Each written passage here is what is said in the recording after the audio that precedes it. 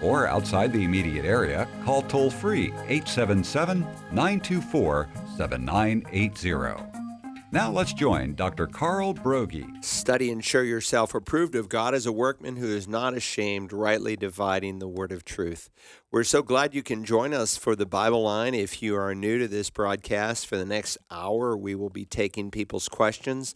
Maybe there's a particular challenge or issue that you're facing in your life or ministry, and you'd like to discuss it, or a passage that's challenging, a doctrinal issue.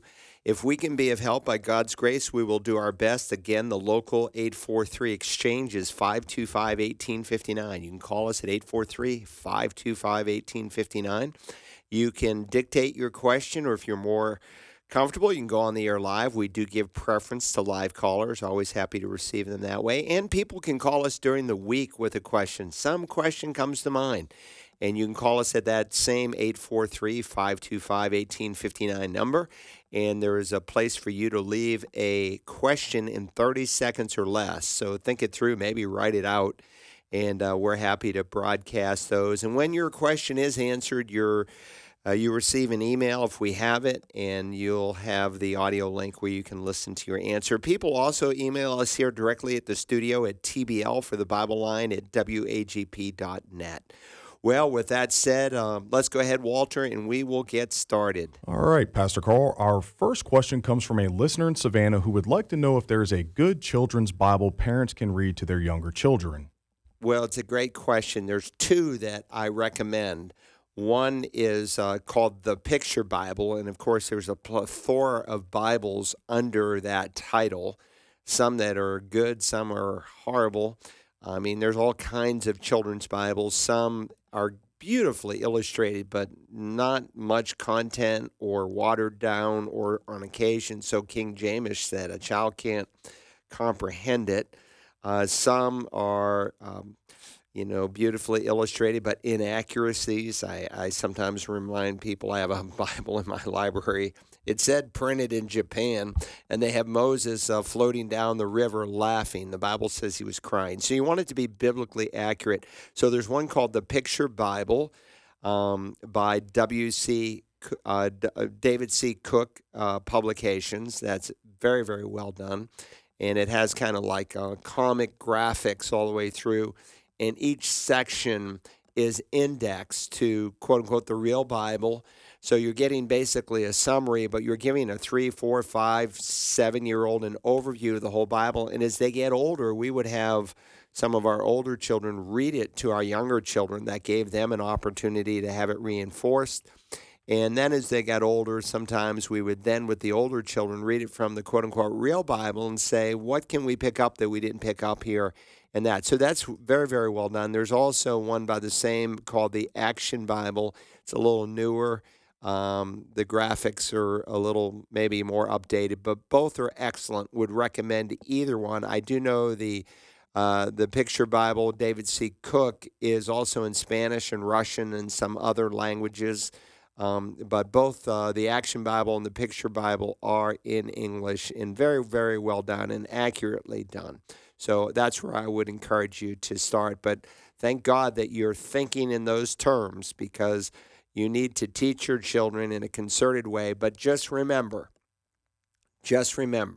most of the teaching that you will do will not simply be at night, but as you walk in the way, as you lay down, as you rise up. That presupposes that you are spending time alone with God, filling your mind with Scripture. This word must first be in your heart, Moses would say, in teaching the people of Israel and in teaching us what Jesus referred to as the greatest of all commandments when encountered and recorded there in Matthew 22, the Shema, Hear, O Israel, the Lord thy God is one God. You shall love him with all your heart, mind, soul, and strength. And to do that, this word must first be in your heart. So I would say that's of principal importance. I'm underscoring this because sometimes parents think, well, if I just read the Bible to the kids at night, I've done my responsibility. That's about 2% of your instruction. Most of it happens throughout the day as God uses you to relate truth to the everyday moments of life. Good question. Let's go on to the next. All right, 843-525-1859 if you have a question for Pastor Carl on today's Bible Line. Let's go ahead and go to line one. I believe we have Alberto, who is live from Savannah, Georgia. Good morning, Alberto. You're live with Pastor Carl. I think we lost him, Pastor Carl. All right. Well, you there? Well, we'll try again, Alberto. Alberto, you here? We lost him. I'm here. Okay, go ahead, Alberto. We're ready for your question. How are you today? Hello, can't hear you. Yeah, okay. Well, I'm in the air now? yes, you're on the air with the Bible line. Go ahead with your question. Oh, okay. My question is, if I accept Christ, right, and I truly believe I'm a Christian or a believer, but at the same time I'm being accused by other Christians that you're not a Christian, but at the same time you are attacked or persecuted by the unbeliever as if you were a Christian. So which is it that really I am? I'm not a Christian or I am a Christian?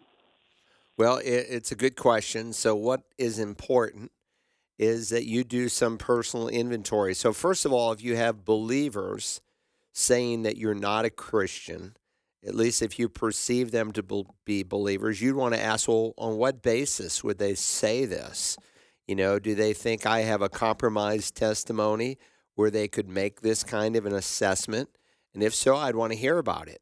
Maybe they have some doctrinal evidence that they've created that is a litmus test of whether or not you're saved. For instance, in some of our Pentecostal realms, they would say, unless you speak in tongues, you are not saved. Therefore, you don't speak in tongues. Therefore, you mustn't be saved.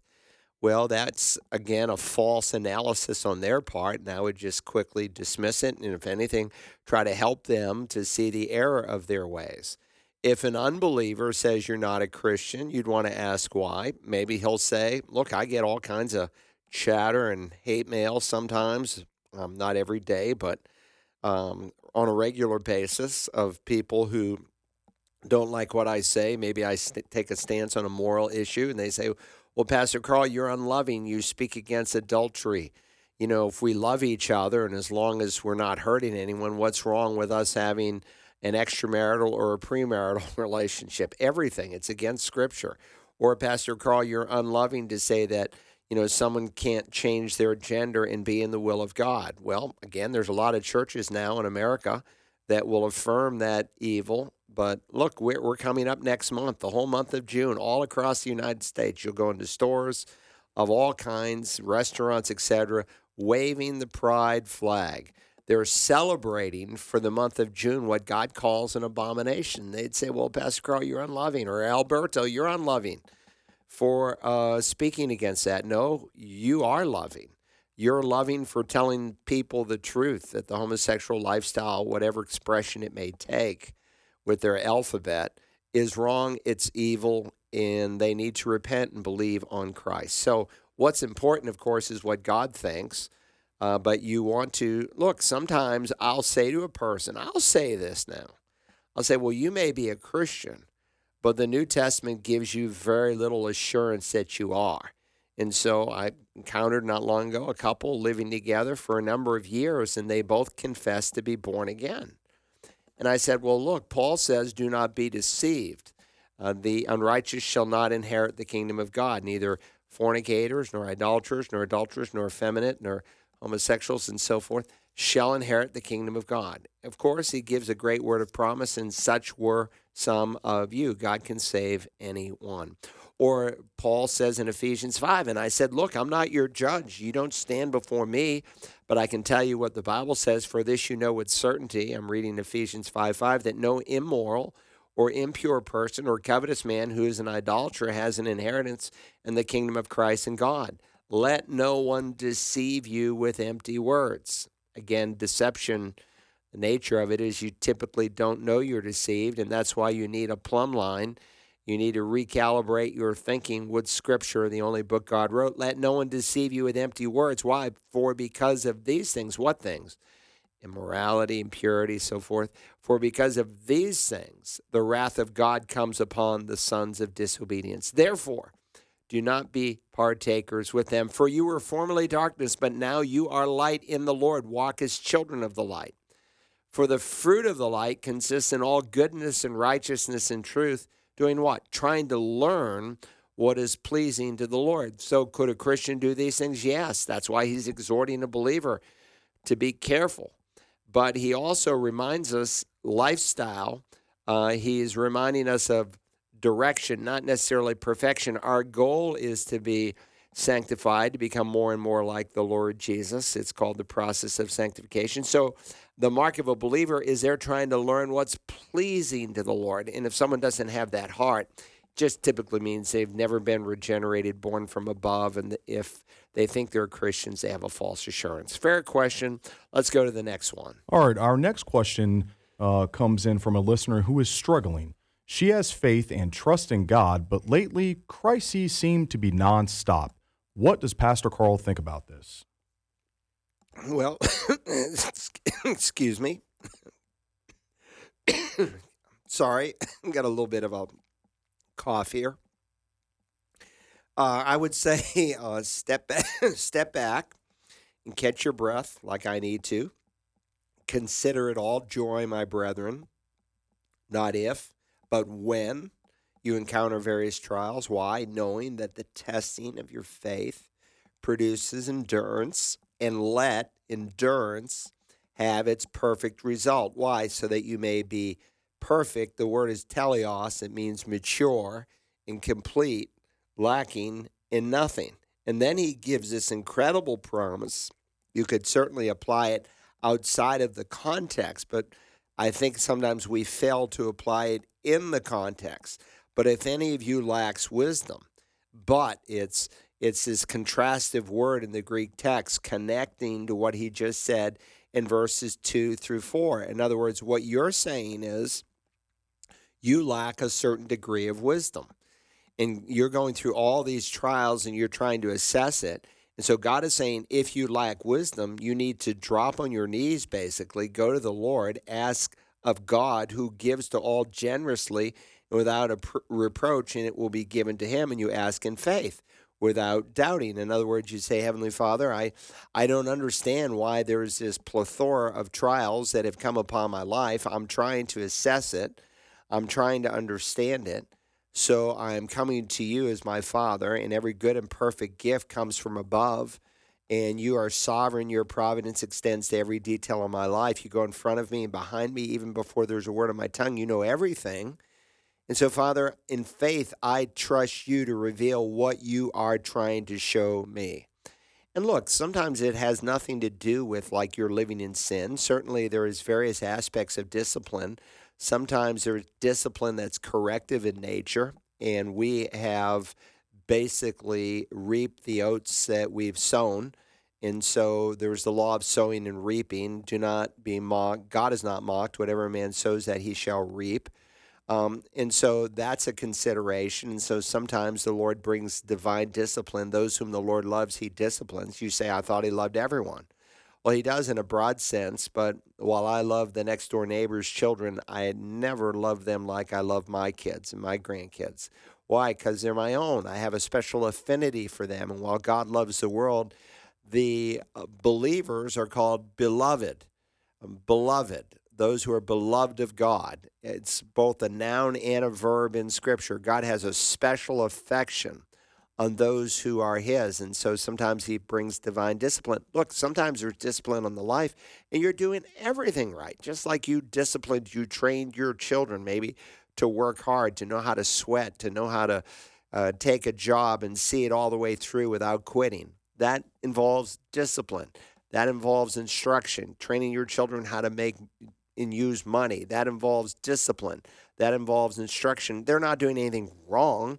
You're just trying to move them further down the continuum of life so that they can represent the Lord Jesus Christ well. And that's God's goal many times. And so that's why he says, consider it joy. That's a choice you make. Look, you can be going through trials in your life. This is so hard what I have to do. And, I just wish I had another alternative, and whine and complain. Or you can choose to be joyous in the midst of your circumstances. That's a decision you make. He doesn't say feel it all joy, consider it.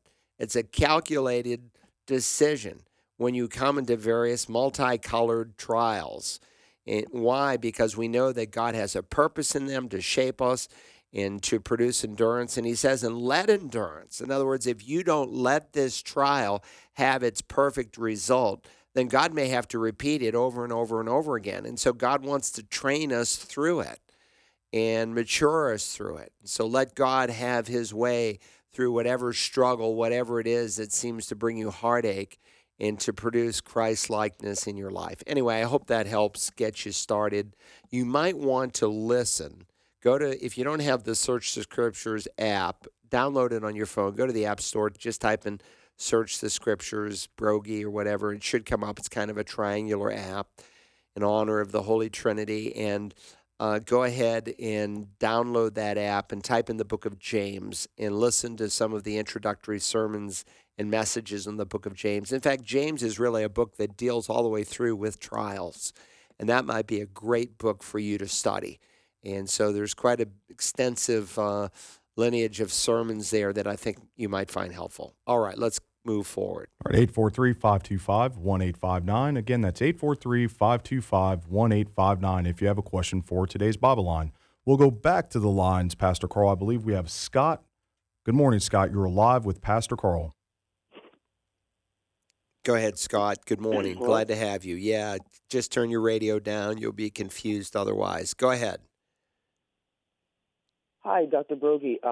My name is Scott Winfield. I just graduated high school, and I'm looking into different Christian colleges. I live in New Jersey currently, and I was wondering if you had any suggestions. Yeah, it's really a challenging question, Scott, and I appreciate it so much that you call and you think in those terms.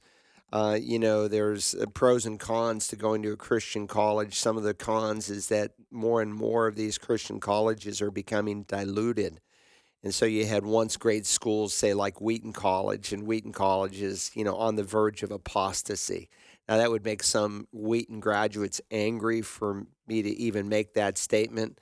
But in the 1980s and 90s, when I was at Dallas Theological Seminary, where a number of my professors had graduated from Wheaton, they were so discouraged by the direction that it's taken. And so it's in deep darkness right now. There's a lot of LGBTQIA woke theology that has come into the student body. And so there are some that you just need to run from. Liberty is still a good school. They obviously had some huge leadership problems with one of the Falwell boys, Jonathan, who was running the helm there, living a double lifestyle. And because of his lack of walking closely with the Lord, the school took some hits, but the professors, they wanted him to be gone. He's gone now. They're back on track. It's certainly expensive for someone who's out of state. And so one of the questions I would ask you is one, why do you want to go to college? If your goal is, say, well, because I want to go to a Christian college because I want to become, a pastor or go into the ministry, then I might step back and say, well, if you're going to go into the pastor, you're going to have to sharpen your sword a lot more beyond a 4-year Christian school, simply because you have greater needs than a 4-year degree could provide. And in light of that, then I would say go through college the cheapest way that you can, which typically for most students is in-state, because there are always in-state tuition benefits that you don't get. Even like USC, Columbia, it goes up about 4 or 5 times if you're an out-of-state student.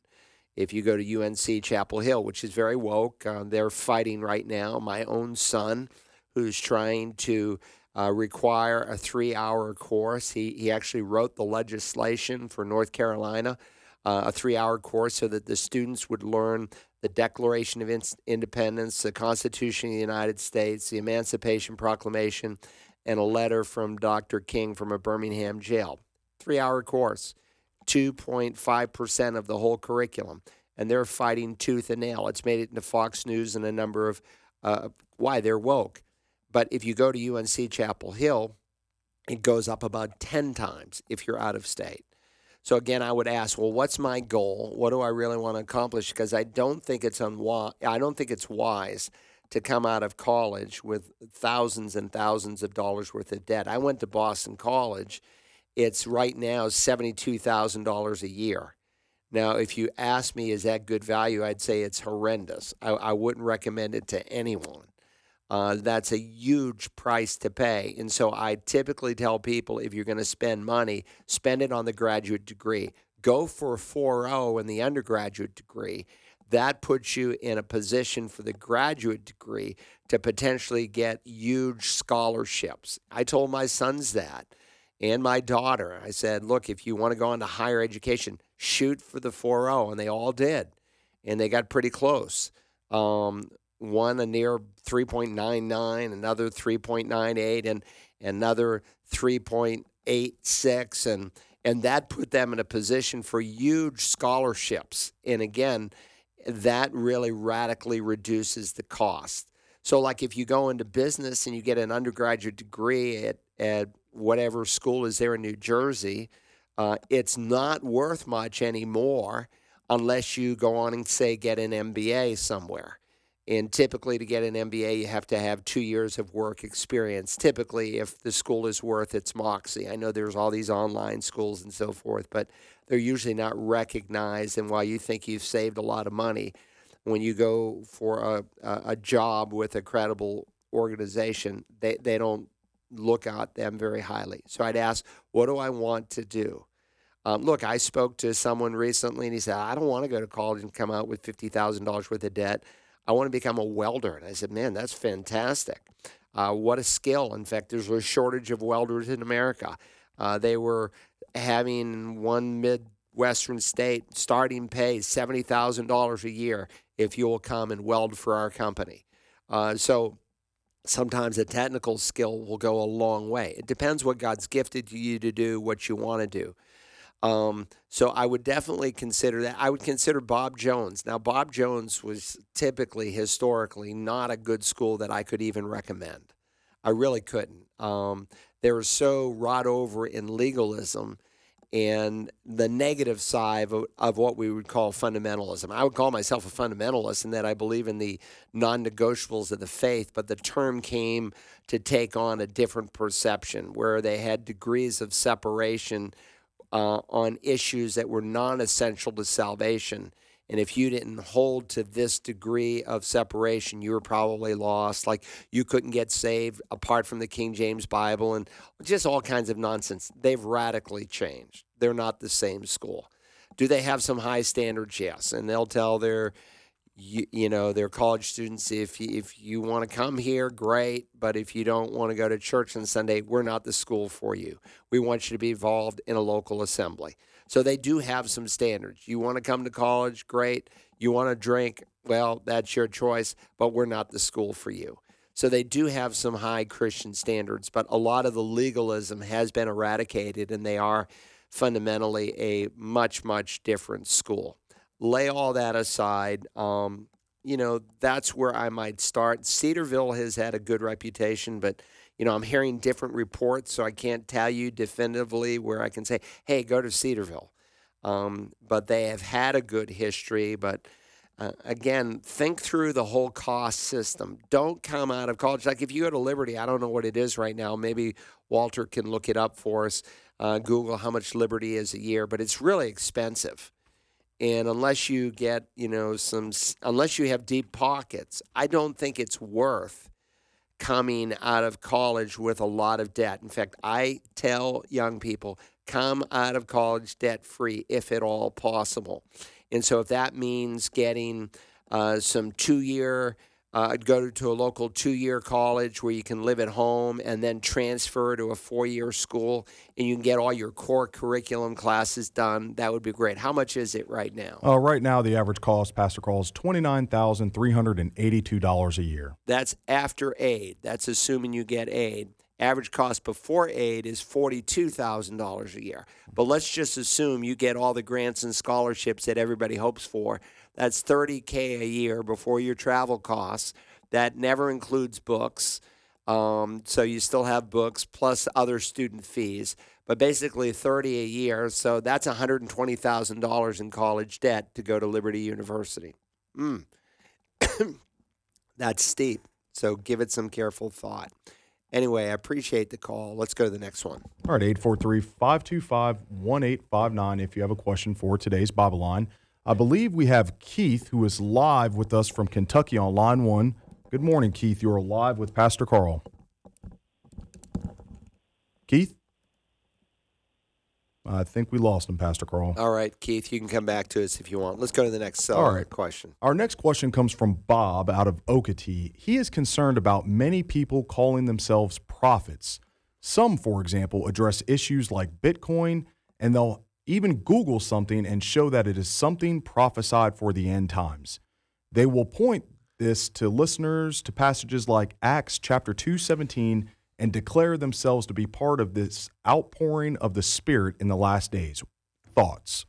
Well, it's a good question, and a lot depends by definition what you mean by, quote-unquote, a prophet. When Peter stands up on Pentecost, they see a miracle. They see all these Galileans speaking 15 different glossolalia languages, and not just languages, dialects within the language, and they say, this is incredible. This is a miracle. And Peter says, listen, this is what the prophet Joel said would happen in the last days. Now let's define last days. According to Peter, the last days were in place. The last days had begun. In fact, the writer of the Hebrews makes a very similar statement. He said, God, after he spoke long ago to the fathers in the prophets in many portions and in many ways, in these last days, has spoken to us in his Son. So the writer of the Hebrews assumed you were in the last days. That's what Peter is assuming. So right off, some of these people are standing up and saying, well, we're in the last days. Therefore, I've got this gift, when in reality, we've been in the last days since the Lord came, and certainly since Pentecost. In the last days, God says, I will pour forth of my Spirit on all mankind, and your sons and your daughters shall prophesy. That just happened. They just witnessed it. Men and women of the 120 came out, and they were speaking, in essence, words of prophecy. How so? Well, because they were speaking in languages that they had not learned, and they were speaking direct revelation from God as the Spirit was giving them utterance. Jews living in Jerusalem, devout men from every nation under heaven, they watched this. They saw this, and Peter said, this is a fulfillment of what God had said. And Peter actually takes the passage of Joel and he walks you through all the way until the second coming of Christ, when the moon will be turned blood red and so on and so forth. The sun will be darkened. That's at the second coming. So Peter acknowledges the last days begins during this time frame and comes all the way until the return of Jesus from heaven. Now, with that said, the word prophet is a Greek word that means to speak forth, and it could be used prophetically of future things, or it could be used of someone who spoke of truths that were already revealed. So in terms of a foretelling dimension, certainly there is no gift of prophecy, because then you would be in violation of the last book of the Bible, which, by the way, chronologically is the last book to have been written. So it's not just the last book in your English Bible, but it's the last book that God ever wrote. And he said, and I testify, everyone who hears the words of the prophecy of this book, if anyone adds to them, God will add to him the plagues which are written in this book. And if anyone takes away from the words of the book of this prophecy, God will take away his part from the tree of life. And so I would just say that it's false prophets who come up with new informations. Now, it's not, rocket science to say, well, okay, Bitcoin, or maybe more likely, digitalized money. You have central bank digital money. It could certainly be used by the Antichrist as a control factor, where you can't buy and sell anything unless it's done digitally. And certainly there's 114 countries right now examining this, even the United States, through a direct executive order from our president. And if we ever go to that, you have a total control factor, because you can't buy or sell anything except through the government's acknowledgement. In other words, you go into the grocery store and they withdraw from your account You have a yard sale and someone pays you $50, it's worthless at that point because cash is useless. Everything is done digitally. And so if someone pays you $50, they have to pay you through a digital transfer. And so the government sees every dollar that comes in, every dollar that goes out. They'll argue, well, this will keep, money from being laundered. It will keep, the drug sales down, illegal drug sales, because we can see everything that happens. Well, there's a way to get around just about everything on the internet, but it will certainly close that gap some. But it will also control you. Oh, you don't like the transgender lifestyle? Sorry, we're shutting down your account. You say that's crazy. Look, there were people in Canada under the current prime minister who they just gave money to help some of the truckers who were in a protest, and they shut down their accounts. These things indeed could happen in many ways. But if you meet someone who says, hey, I've got this word from God, and you should run in the opposite direction because the canon of Scripture is closed. And so God now uses his printed word. And if someone gives a word of prophecy, if it's beyond Scripture, then you need to step back and say, well, look, you don't know that. Now, it might be an application of maybe something that could take place. And so I just gave you the illustration with digital money. The only difference is the Antichrist would add a prefix to it that you would agree to. You won't be tricked into it. And, for your digital account to function with the number 666 written on your hand or your forehead. So you could see how the control factor could certainly flesh itself out. But you can't say, well, God gave me this word from heaven. Someone called last week and said, well, I like the preacher until the end of the service. And he says, well, God spoke to me today, and there's someone out here who has back pain. Look, probably everyone somewhere in every congregation has back pain. Someone here is sick, and, God's giving me this word. That's dangerous stuff. That's egotistical, driven Christianity of someone who's trying to make himself or herself look like some big shot.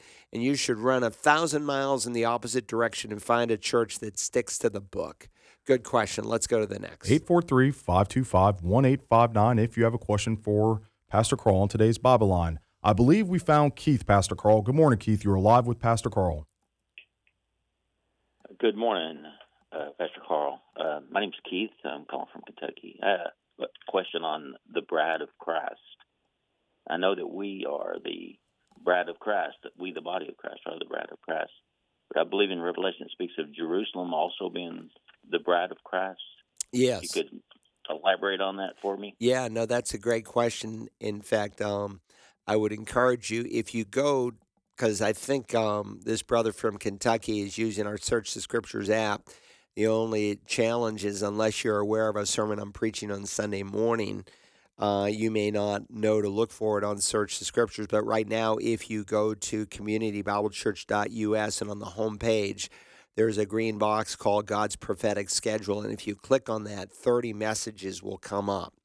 And so if you go to the last 2 messages that I preached on the new heaven, I called one Our Father's House, and the other I called a Tour of Heaven. I addressed this subject. But certainly, since the bride of Christ will be in the New Jerusalem, and since Old Testament believers, which are considered the bride of Yahweh, so they're not part of the church. To be a part of the church, you have to be in Christ. Someone asked me recently, it was a great question, could Old Testament saints be a part of the bride of Christ? And I say, well, no, because the bride of Christ is defined in the New Testament are people who are in Christ. And so they die before Pentecost.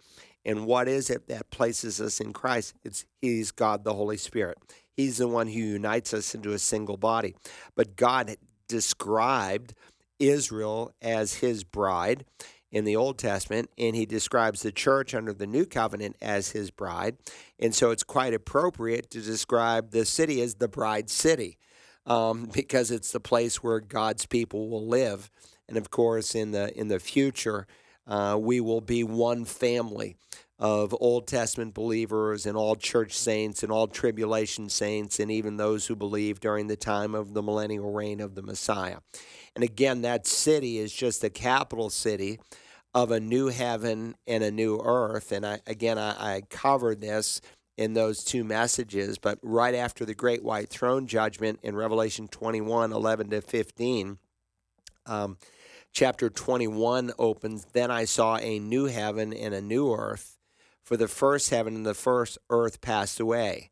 And so the current heaven and earth will be gone someday. Jesus said, "Heaven and earth will pass away, but my words will never pass away." Peter describes this time where the Lord will literally take the current earth that has been tainted by sin, as the whole universe, even the heavens, where Satan has had free reign in the heavenly realms. That will all be destroyed. Satan, by this time, is in the lake of fire with all unbelievers, and God creates a very much new heaven, new earth. It's not a fix-up of the old one.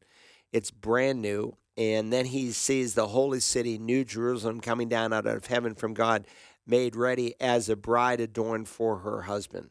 So he describes the city like a bride. It's adorned. It's the Greek word kosmeo. We get our word cosmetics from it. A bride on her wedding day will typically do everything in her power to make herself just as beautiful as possible for when she comes down that aisle. Well, God is going to take this city and he's going to make it absolutely beautiful. And he says he'll make all things new. And so it's going to be a magnificent place. It's the place where our loved ones are right now. So the term New Jerusalem applies to my Father's house. It applies to current day paradise in deference to Old Testament paradise and so forth. So, it's the bride city for the bride, Old Testament believers, New Testament believers, tribulation believers, millennial believers. And again, it's just the capital city that will sit on a brand new earth coming down through a brand new heavens above. Good question. Let's go to the next. Our next question comes from Faye out of Springfield. She was talking to a friend who is a Sunday school teacher. This friend says when unbelievers ask this person a spiritual question, this person tells them to look in the Bible. Faye is concerned that this person should help walk those asking the question through what God's word is saying. And Faye gives 1 Corinthians chapter 2, verse 14 as supporting scripture. Okay. Yeah, fair enough. So a natural man does not understand the things of the Spirit of God for their foolishness, and he cannot understand them. Why? Because they're spiritually discerned. So when someone asks a Sunday school teacher, especially an unbeliever, a question, certainly you want to answer it from the Bible because, again, the Word of God is alive and sharper than a two-edged sword. And so the questions young people especially, and even adults are asking are so different today from what people were asking even 10 years ago. They're asking about moral issues. Is this really wrong? Is this really right? And how are we to understand this and perceive this? And so you go to the scripture, but ultimately you want to direct them to the plan of salvation. It's not that an unbeliever can't understand scripture, but he can understand the things that are pertaining to his conversion. And so they ask you a question about adultery or transgenderism or drunkenness. Well, you go to the scripture, and the Spirit of God uses that. Remember, the function of the law is like a school teacher, Galatians says, to lead us to faith in Christ. And so you hold up God's moral standard, and that brings conviction. What are we doing today? We're lowering and even changing God's moral standard. So now everything's okay, and people don't have a need for a Savior. But you don't stop there. You don't certainly say, just look in the Bible. I mean, look, the average unbeliever, you say, well, why don't you examine Ephesians 5? And they might say, what part of the Bible is that in? They have no idea. They don't know if it's in the Old Testament or the New Testament. So if you're going to open the Word, open it up for them, direct them to the text, but ultimately remind yourself, this person, that they need to know Christ as their Savior. Remember, Jesus said, unless a man is born again, he cannot see the kingdom of God. And then he said, unless a man is born again, he cannot enter the kingdom of God. So you can't really see, comprehend, embrace spiritual truth because a natural man is referenced here, does not understand the things of the Spirit of God. They're foolishness to him. He can't appraise them and absorb them until he's born again. And so he'll say a few verses later, we who are spiritual comprehend all things. Why? Because we have the mind of Christ. We have a new capacity to see and understand truth that the unbeliever does not have. It doesn't mean we understand everything, but we have a new capacity to understand everything because we're now indwelt by the Holy Spirit, who has given us a new perspective on life, and things begin to make sense when we go to the Scripture. So I think your friend is missing some great opportunities, and if they have unbelievers asking them, they should say, well, I would love to sit down with you and just share some things with you that I think would be really helpful. And I'd walk them through the plan of salvation. And if they don't know how to do that, call Search the Scriptures, get our booklet, Would You Like to Know God as Your Friend? And you can almost just sit down and read the booklet. Look, most unbelievers are like Philip when he encounters the eunuch in Acts 8. He's actually reading the Bible. He's reading a portion of Scripture that contains the whole plan of salvation. And remember, for nearly a decade, all the early church had was the Old Testament Scripture. So when they met on the Lord's Day, they didn't say, well, let's go to Ephesians 4 today and find out what God says about Ephesians. Hadn't been written yet. So what did they do when they gathered? They poured over the Old Testament Scriptures, and that was beautiful because that gave people an opportunity to understand and to see how Jesus was indeed the fulfillment of the Old Testament Scriptures. And then the New Testament books began to be ticked off one by one, with the Revelation being the last book being written. But he's reading Isaiah 53 providentially. It's a big scroll, and he happens to be in that section of the scroll. And it describes, like an eyewitness 700 years before it happens, what Messiah is going to do. And he says to Philip, well, how can I understand? Philip says, do you understand what you're reading? He says, how can I unless someone explains it to me? And typically that's what the average Christian, unsaved person needs, some explanation. And today we live in a day where people have very, very little Bible knowledge. When I went into the ministry, we did what we call back then an Acts 2 presentation of the gospel. I just quoted from Acts 2. He stands up to these thousands of Jewish people, and he says, well, this is what Joel the prophet said. Today people say, who's Joel? What is a prophet? They don't even know. That was an Acts 2 presentation. You could say, for God so loved the world, and the unbeliever could almost quote it with you, though he didn't know what it meant. Today we need what we call an Acts 17 presentation of the gospel, where it kind of takes you from the beginning, Genesis, and walks you through to the end. And so would you like to know God as your friend? That booklet, we'll give it to you for free. I'll tell people just pay for the shipping, and we'll give you, 50 to 100 at a time. We want you to have a little skin in the game. I don't want to send you 100 booklets because they cost us, some money. I forgot what we pay, like 50 cents a booklet or whatever it is. So I don't want to just waste God's money because it's through the faithful foundation partners that these are provided. But still, I want to give them to you if you'll use them. And if you just sit down and read through, and every once in a while come up for air and say, does that make sense? Do you have a question? You say, what if he asked me a question I don't know the answer to? And maybe that's the genesis of this fellow Sunday school teacher you're dealing with. Oh, well, just find it in the Bible. Maybe they're afraid that they're going to be asked a question they don't know the answer to. That's okay. You can just say, I don't know the answer. I hope you know there's nothing new under the sun, that you can find the answer and come back. But again, just read through the booklet. The commentary is kind of given, explaining the meaning of the verses, and you will be surprised. I say to anyone listening, you haven't led anyone to Christ in the last 2 or 3 years, probably what you're doing is not working. And so try this. It's not the only way, but it is a simple way to present the plan of salvation. Good question. Let's go to the next. All right, Pastor Carl. Our next question comes from Jack out of Charleston, South Carolina. He writes, some witnesses for Christ are one-trick ponies. Their entire message is repent, resist the devil, he is a liar. They are long on condemning the devil and short on glorifying God and mentoring new believers. Sometimes they are speaking to backsliding Christians whose continuing sins provide a foothold for the devil, their carnal weaknesses. We need witnesses for Christ that are Jeremiah's to point out our failures, but also Barnabas's to equip and encourage us to resist the devil. There is more to the gospel than bringing the unsaved or backsliders to repentance.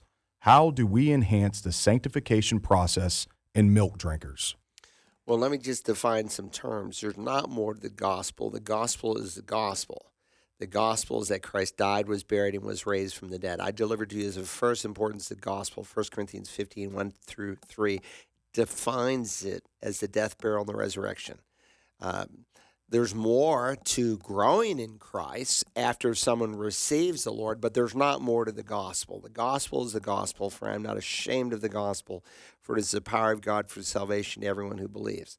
So what do you do with a new believer? You begin to encourage him to take steps of obedience. What's one of the first steps? Well, to be baptized. Is baptism part of the gospel? No. Paul said, for Christ did not send me to baptize, but to preach the gospel. He separated baptism from the gospel. So again, there's conversion, but then there's spiritual growth. And so a church, an individual, if you're involved in the Great Commission, should be engaged not just in evangelism, calling people to receive Jesus as Savior and Lord, but then when they make that decision, to help them to grow. At Community Bible Church, we have a class called the Discovery Class. It's basically 45 weeks long. Sometimes it takes longer based on the questions that people ask, because they're free to ask the questions that they have on their heart. And it has three groups of people in it: new believers, people who've been saved sometimes for a few decades, but they stayed babes in Christ. No one ever discipled them. And then some mature believers who want to know how to disciple someone else. 21 of those weeks right now are online. Online at searchthescriptures.org, if you type in basic discipleship, those handouts are available. People ask me, can I use them for my church? Of course you can. Just don't remove any of the copyrights and leave them just as they are in full, because I don't want someone to have some stilted presentation, say, of eternal security. I want them to have all the pages that deal with it. I want them to have a full-blown view on prayer, which is a 31-page handout. I want them to have a full-blown view on the Holy Spirit and the doctrine of the Trinity, which I think is 33 pages. So again, these take weeks to go through, but what are you doing? You're grounding the new believer in the basics of the faith. Can I do that as a pastor every single week? If someone becomes a Christian with me this week, some of their first primary needs are, baptism and understanding their security in Christ and how to deal with sin. Well, I suppose I could, but what happens if someone receives Christ the next week and the next week? I have to teach the whole counsel of God. So we have a vehicle in which to accomplish that at CBC, and that we make available. And there's a lot of churches that are using the material. We're more than happy. So there's a kind of a teacher's edition, and there's a student edition. So if you've never called for the material, we'll send you the student edition.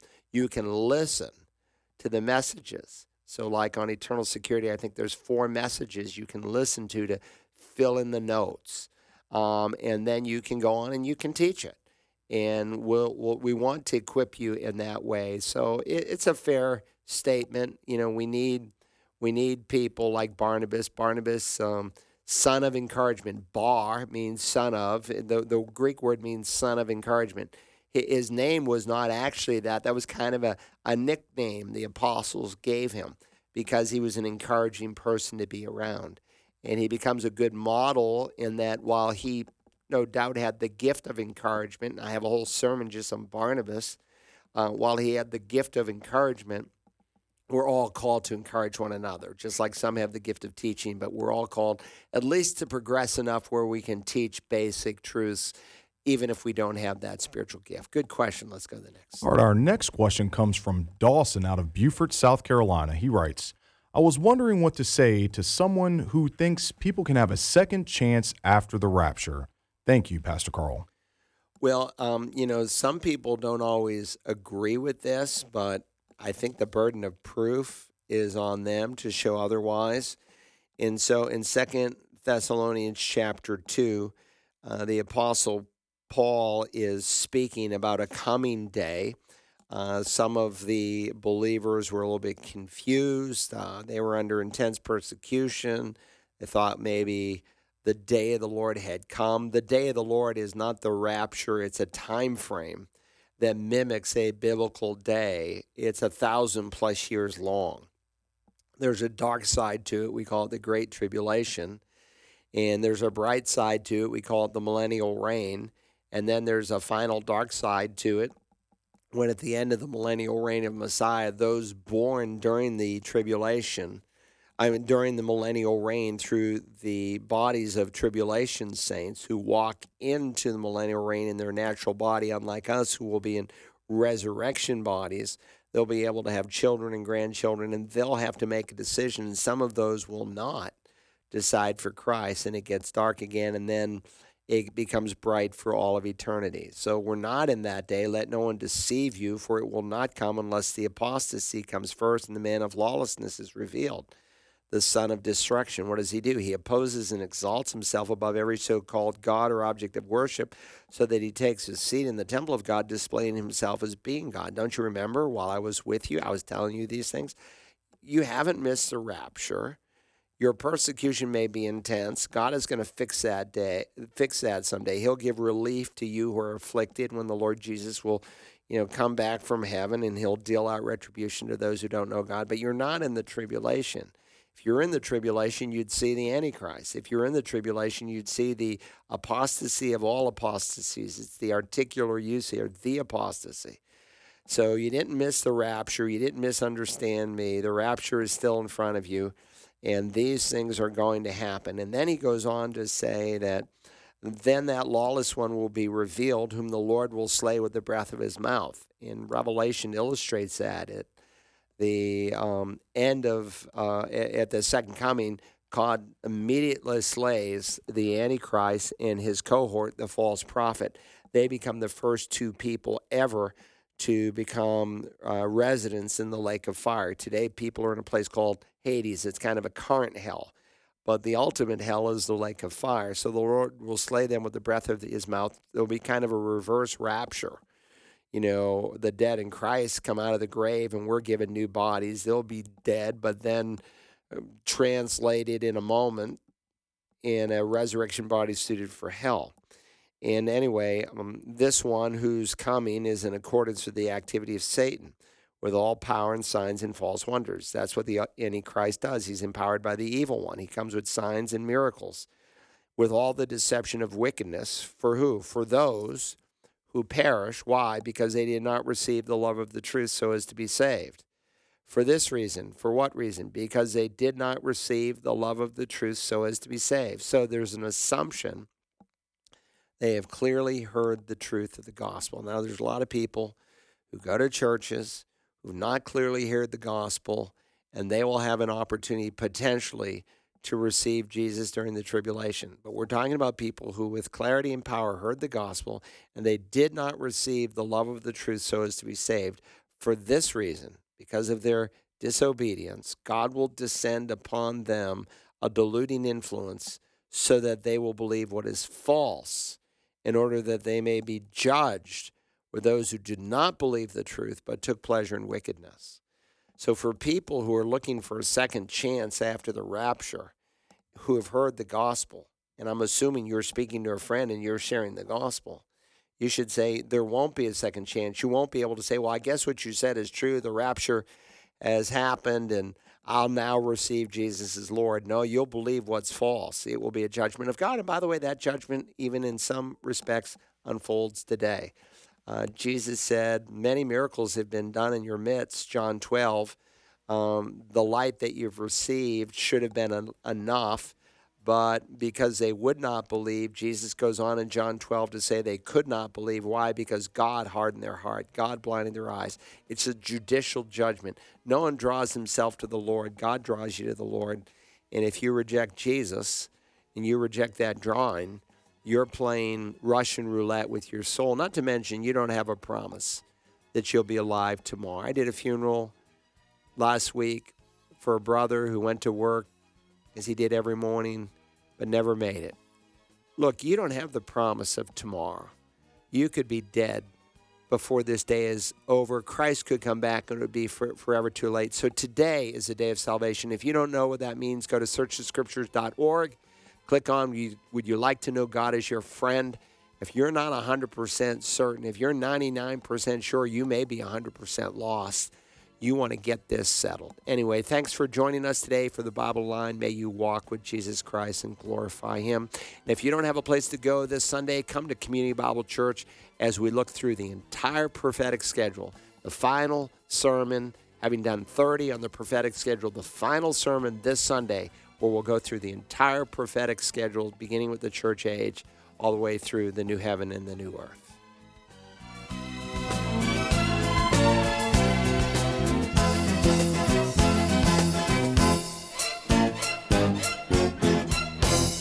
The location